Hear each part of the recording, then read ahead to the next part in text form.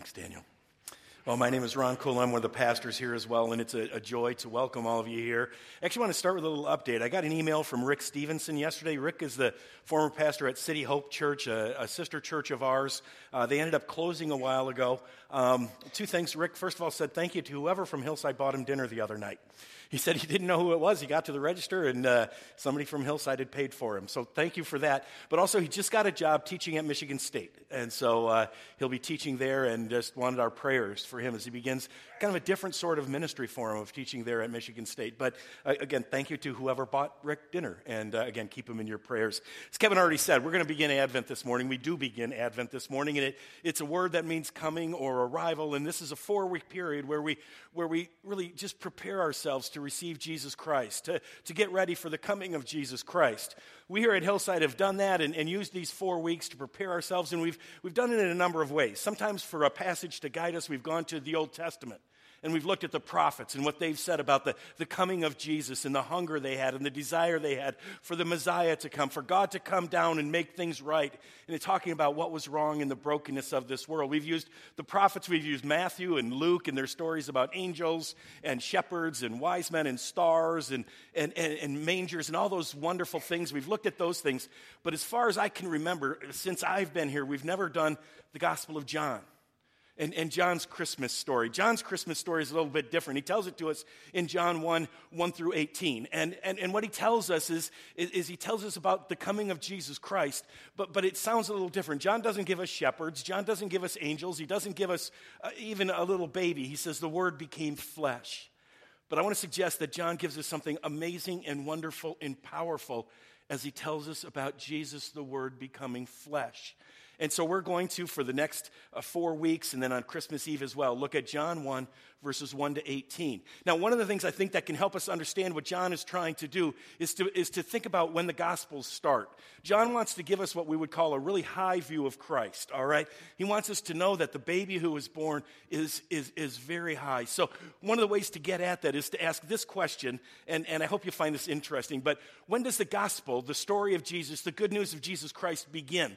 There are 4 Gospels in the New Testament, Matthew, Mark, Luke, and John. Many of you know that. But there are 4 stories of Jesus, and one of the interesting things to do is to compare each of them of where they start to tell us about Jesus, of where the story of Jesus begins. So I want to start with looking at that question. I want to put up a timeline here and say, okay, we'll make the beginning of it creation there, and then we'll recognize that the birth of Jesus was somewhere around 6 BC, okay? Not know exactly for sure, but somewhere around there, the birth of Jesus. And then the ministry of Jesus, he was about 30 years old when the ministry began, so let's say 24 AD. He ministered for about 3 years before he died and rose again, so we'll put that at 27 AD, all right? So here's our timeline, and the question is, where does the story begin? Mark is the one who begins the latest, all right? Let's look at the beginning of Mark. Mark 1 to 4 says this, the beginning of the good news about Jesus the Messiah, the Son of God. As it is written in Isaiah the prophet, I will send my messenger ahead of you who will prepare your way. And then John says, and so John the Baptist appeared in the wilderness. Mark says John the Baptist appeared in the wilderness. So if we take Mark actually begins the story of Jesus right there, all right? Just before the ministry of Jesus. Mark doesn't tell us anything about the birth of Jesus. Okay, he doesn't go back. There's no birth story. These are the first words. And he tells us about John the Baptist who came, and he was about the same age as Jesus. The moms were pregnant at the same time, about the same age. But what he tells us is about when John started to preach. So shortly before the ministry of Jesus is when Mark starts his story. All right, what about Luke? Where does Luke start his story? Well, verses 1 to 4 of Luke 1 are kind of saying to the guy who wrote the letter, to Theophilus, I want to tell you this story. So he starts his story really in verse 5, and he says, in the time of Herod, king of Judea, there was a priest named Zechariah who belonged to the priestly division of Abijah. To make a long story short, Zechariah was the father of John the Baptist. And what happens here, Luke is going to tell us about how an angel comes to Zechariah and says, you know what, your wife is going to have a baby, you got to call him John, okay? So if we look at Luke kind of goes here to just before the birth of Jesus, the announcement of the birth of John. Now, in chapter 3, he's going to go all the way back to Adam, but that's not where he starts, okay? That's not where he starts. All right, well, let's look at Matthew. Where does Matthew start, all right? verses 1 and 2 of chapter 1 of Matthew. This is the genealogy of Jesus, the Messiah, the son of David, the son of Abraham. Abraham was the father of Isaac. Isaac was the father of Jacob, and he goes all the way down. So if we're going to put Matthew up here, we've got to put Abraham, and we'll put him about 2000 BC. And so that's where Matthew starts. He starts with Abraham, all right? So you can see we're getting earlier and earlier as we go through these. What about John? What about John? Again, John wants to lift Jesus up. He wants us to know how amazing this baby is. He wants us to know how far he's come. And so what does John 1:1 say? It says this, in the beginning. In the beginning. And some of you think it immediately, well, that sounds a lot like Genesis 1, verse 1, right? Like the very first words of the Bible, and that's exactly right. In the beginning, Genesis 1, verse 1 says, in the beginning, God created the heavens and the earth. So it sounds like what John wants to do is John wants to bring us all the way back to creation. And he wants to say, that's where I want to start. When I want to tell you about Jesus, but you know what? That's not exactly right. Because look at the next word in John 1, verse 1. It says, in the beginning was the Word, all right? So what John wants to say is that Jesus, the story of Jesus starts before the beginning. In the beginning, the creation story, the Genesis 1 story, Jesus was already around then. I want to go back there. And so what John ends up doing is saying, no, I want to go back before creation. John starts his Christmas story. John starts his story about the birth of Jesus Christ by saying, I'm going back before Adam. I'm going back before the sun. I'm going back before the moon. I'm going back before anything was other than God. I'm going back to before time began. I'm going back to when it was just God in the very beginning. And part of what John wants to say to us is that we can't understand this. We can't understand the birth of Jesus, the ministry of Jesus, the death and resurrection of Jesus, unless we understand that he was there before all of creation. That when he came to be born, he came from outside of creation. He came from outside of everything else because he was there before the beginning. And so that's why I say I think this story can be really helpful for us. We get Matthew and Luke give us that baby Jesus who's human, and we need that. He is. John is going to say, but he's also this. And he's going to lift him up higher and higher. So John 1 through 18, and I want you to listen to the word of the Lord. In the beginning was the Word, and the Word was with God, and the Word was God. He was with God in the beginning. Through him all things were made. Without him nothing was made that has been made. In him was life, and that life was the light of all mankind. The light shines in the darkness, and the darkness has not overcome it. There was a man sent from God whose name was John. He came as a witness to testify concerning that light, so that through him all might believe. He himself was not the light. He came only as a witness to the light. The true light that gives light to everyone. What was coming into the world. He was in the world. And though the world was made through him, the world did not recognize him. He came to that which was his own, and his own did not receive him. Yet to all who did receive him, to those who believed in his name, he gave the right to become children of God. Children born not of natural descent, nor of human decision, or of a husband's will, but children born of God. The Word became flesh and made his dwelling among us. And we have seen his glory, the glory of the one and only Son who came from the Father, full of grace and truth. John testified concerning him. He cried out saying, this is the one I spoke about when I said, he who comes after me has surpassed me because he was before me. Out of his fullness, we have received grace in place of grace already given. For the law came through Moses. Grace and truth came through Jesus Christ. No one has ever seen God, but the one and only Son, who is himself God and is in closest relationship with the Father, the one and only Son, has made him known. This is the word of the Lord. John gives us an amazing picture. He gives us an amazing picture of who Jesus Christ is, that he is the light in the darkness, that he is the one who comes into this world. And we're going to just listen to John. And like I say, in these, especially in these first 5 verses, that's what we're going to look at this morning. John 1:1-5. In these first 5 verses, we are going to see a picture of Jesus Christ and just how amazing he is. And John wants us to know that he is big enough and he is strong enough and he can save us. This baby who was born has all the power because he comes and is God himself. He comes from and is God himself. So I want to take a look at these verses, and with the time we have left, I want to just touch on three things. Three things in these first 5 verses that John wants us to know about who Jesus Christ is, and that help us understand, and I think really prepare our hearts to receive Jesus Christ. Again, John says he came to his own, but his own did not receive him. And we're going to ask in a couple weeks, what about us? Are we ready to receive him? Do we have hearts? Will we recognize him? His fingerprints are all over this world, but will we recognize him? So 3 things that we have to know about Jesus Christ. 3 things that help us understand what happens on Christmas Day. The first thing he says about Jesus, he says that Jesus is the Word.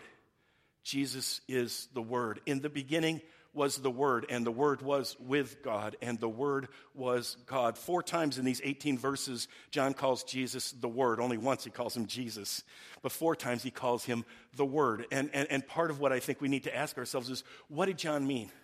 When John says, in the beginning was the Word, what's he talking about? What are we supposed to understand? I mean, what does it mean for us to say Jesus Christ is the Word? Well, in order to understand what John is talking about, part of what we need to understand is that he's writing and kind of has 2 groups in mind, and I think he brings meaning to each one of those groups and then ties it all together, all right?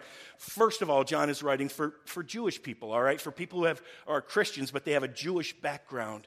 And we want to think about, well, what did they hear? And then we'll take a look at, what about the Greeks and the Romans, the Gentiles, those who didn't have a Jewish background? What would they have heard? John said, in the beginning was the Word, and the word he uses there is logos. What would Jewish people have heard? I want to suggest that what they would have heard and thought about was that Jesus is the Word of God.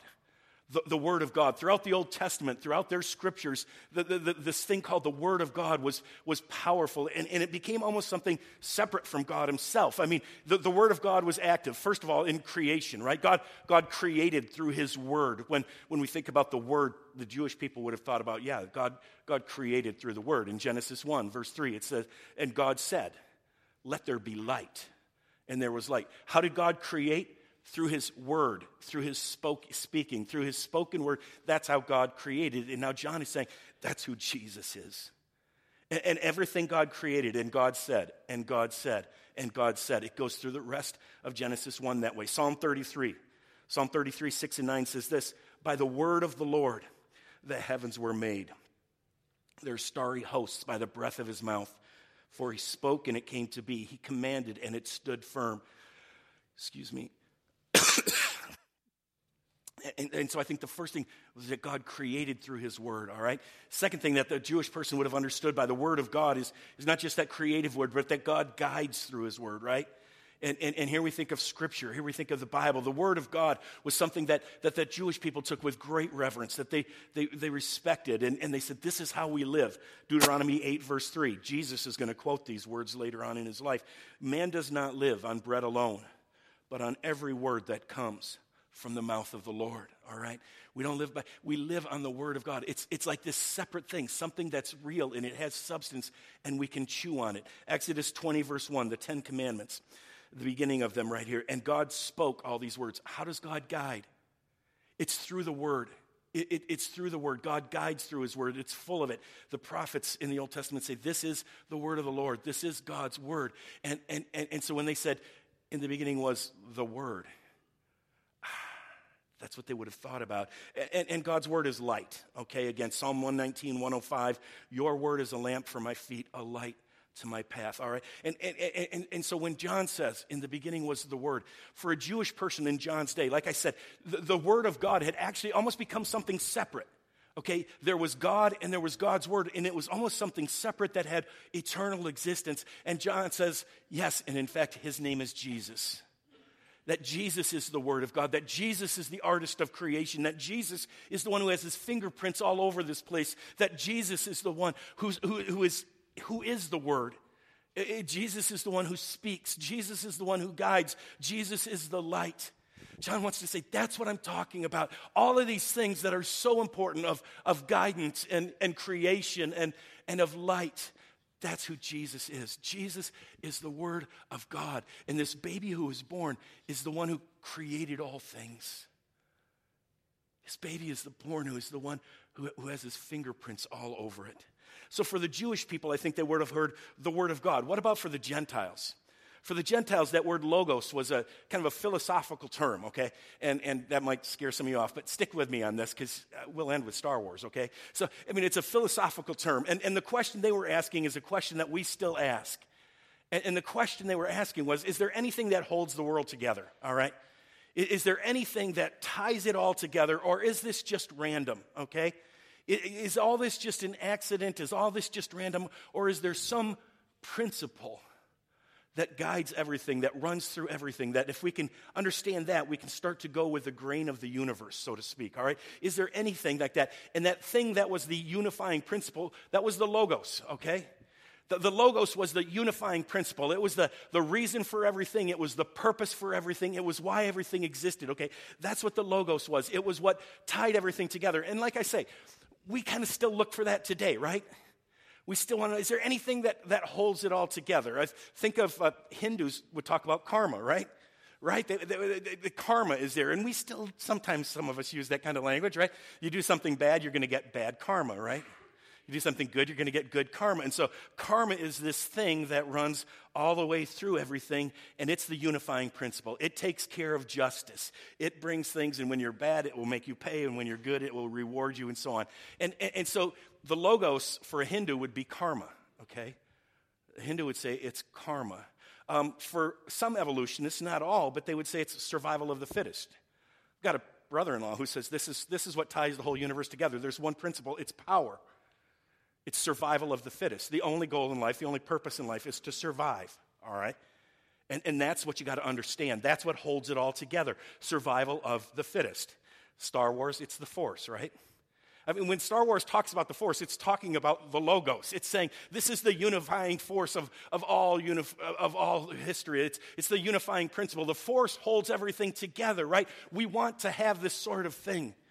We want to know what ties it together, what holds it together. We want to know what is the Logos, and what John says to us is it's Jesus. It's Jesus who is the reason for everything. It's Jesus who is the purpose for everything. It's Jesus who is a part of creating everything. It's Jesus who ties everything in together, all right? It is Jesus who is the Logos. And when John is saying he is the Logos, he is saying, in some ways similar to what to the Jewish people say, he's the creator, he's the force, he's the unifying principle, he's the reason for, he's the ultimate goal of. That is Jesus. And what John wants to say is that Logos is a person. The unifying principle is not a principle, it's a person.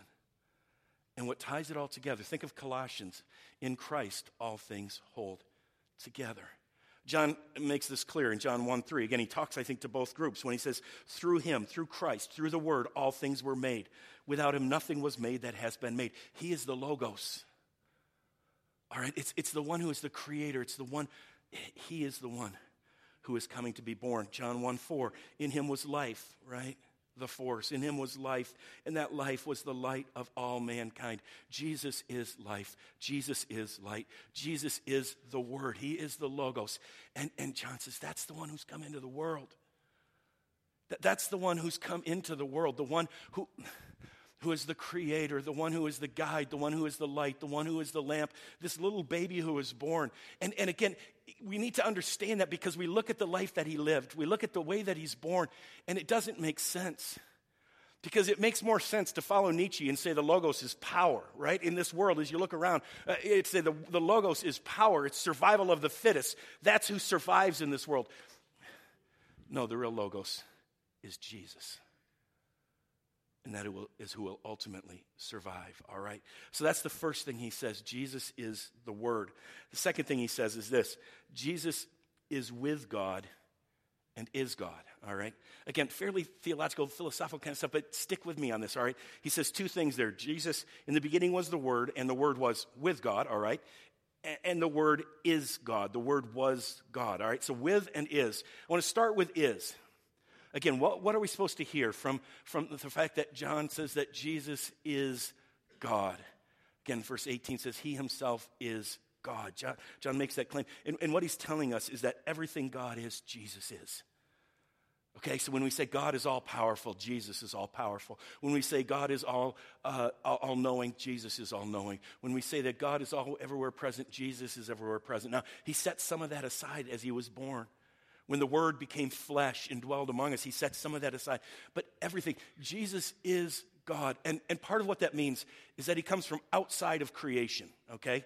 He comes from outside of creation. Now, this is going to sound a little weird, but stick with me on this because you'll like it, okay?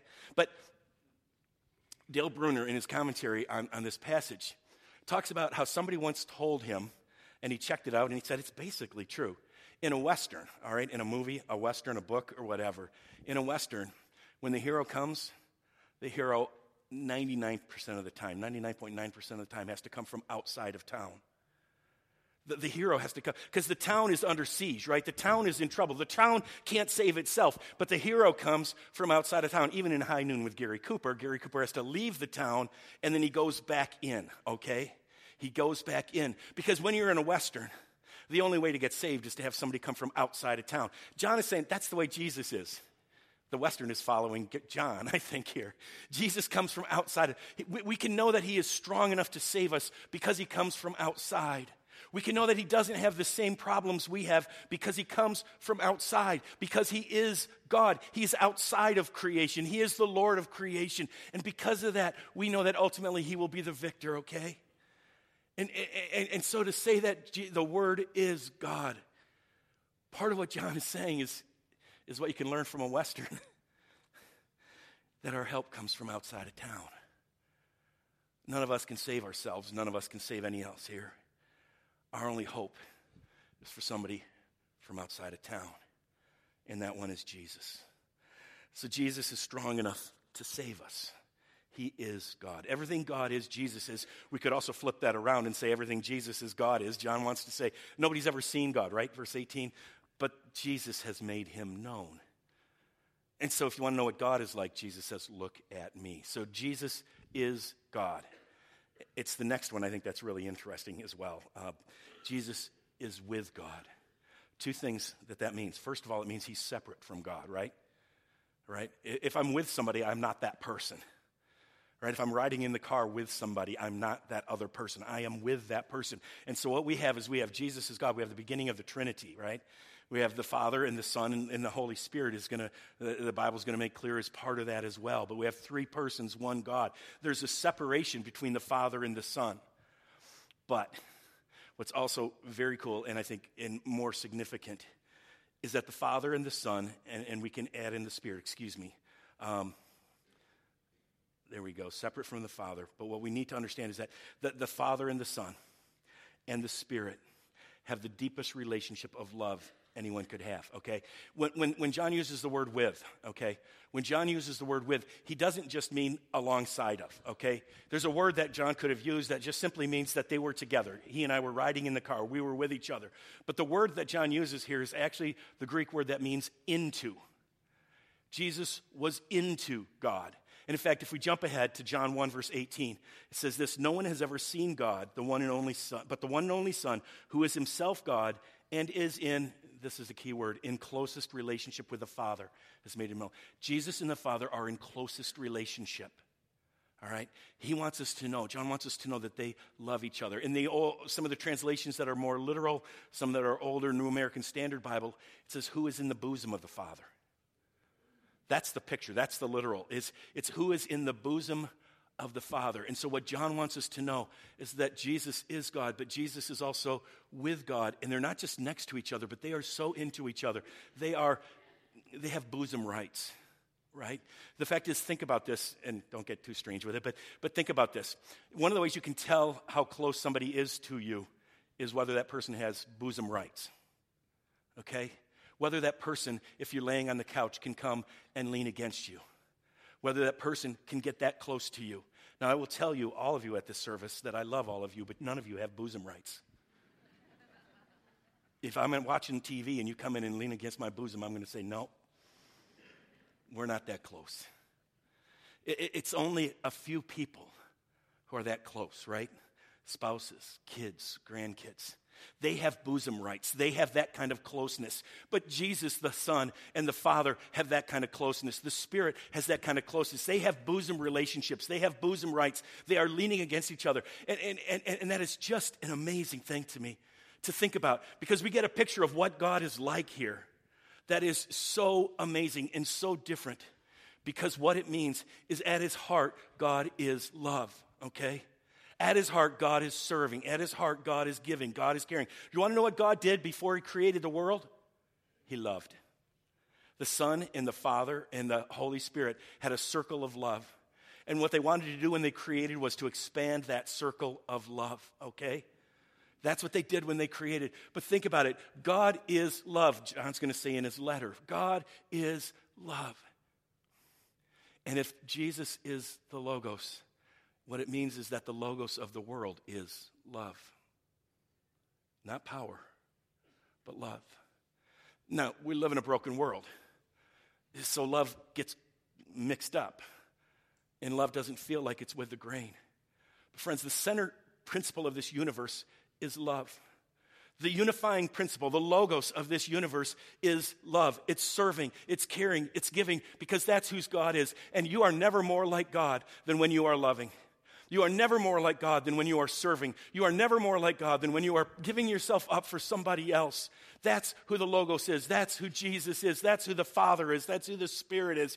They have this bosom relationship, all right? They have this unbelievably close relationship. And so the Logos is love. And we are called to be people who love. In a broken world, until Jesus comes back, loving's not always going to work the way it's supposed to. But one day, loving and serving will lead to the top. One day, giving will lead to the deepest joy. Right now, it's an inner joy. It's not always the fullness of joy. But the Logos is love, and again, we're created in God's image. And so that means you and I were created to not give everybody bosom rights, but to be in relationship. You and I were created to love and to serve and to give. Jesus is with God and is God. Jesus is into God. Jesus is in the bosom of the Father. Friends, before the world was, there was love. The Father, the Son, and the Holy Spirit laughing and serving and caring for each other and having a grand old time. And they wanted to expand the circle of love. So Jesus is the Word. Jesus is with God, and Jesus is God. And real quickly, just to close, and we're going to come back to this, but the darkness is not able to defeat Jesus, all right? John 1:5. The light shines in the darkness, and the darkness has not overcome it, all right? John's worldview, there is a battle. We just got done looking for, 5 or 6 weeks at spiritual warfare from Ephesians, Paul's letter. This is John's version of spiritual warfare. In John's world, there is spiritual warfare, and the battle is between light and darkness. That Jesus Christ, that God created with light, but darkness came in, and darkness is trying to put out the light.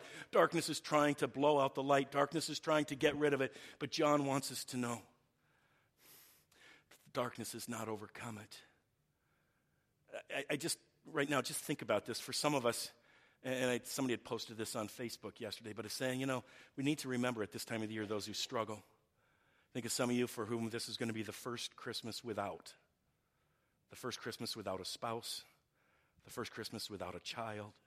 The first Christmas without your marriage. The darkness can seem really strong. The darkness of sin. The darkness of pain and suffering. The darkness of depression. There are days when we face things and we wonder if the darkness is going to win. You need to say the light shines in the darkness, and the darkness doesn't overcome it. The darkness is strong, but friends, Jesus Christ wins. Our hero comes from out of town to be with us and to save us. Jesus is the Word. Jesus is with God and is God. The darkness is not able to defeat Jesus. As we prepare for Christmas, put the lights up, buy some gifts, get out the tinsel, candy canes, all that stuff. But make sure you take some time for your heart. And this year, again, especially this week, we're going to think about this.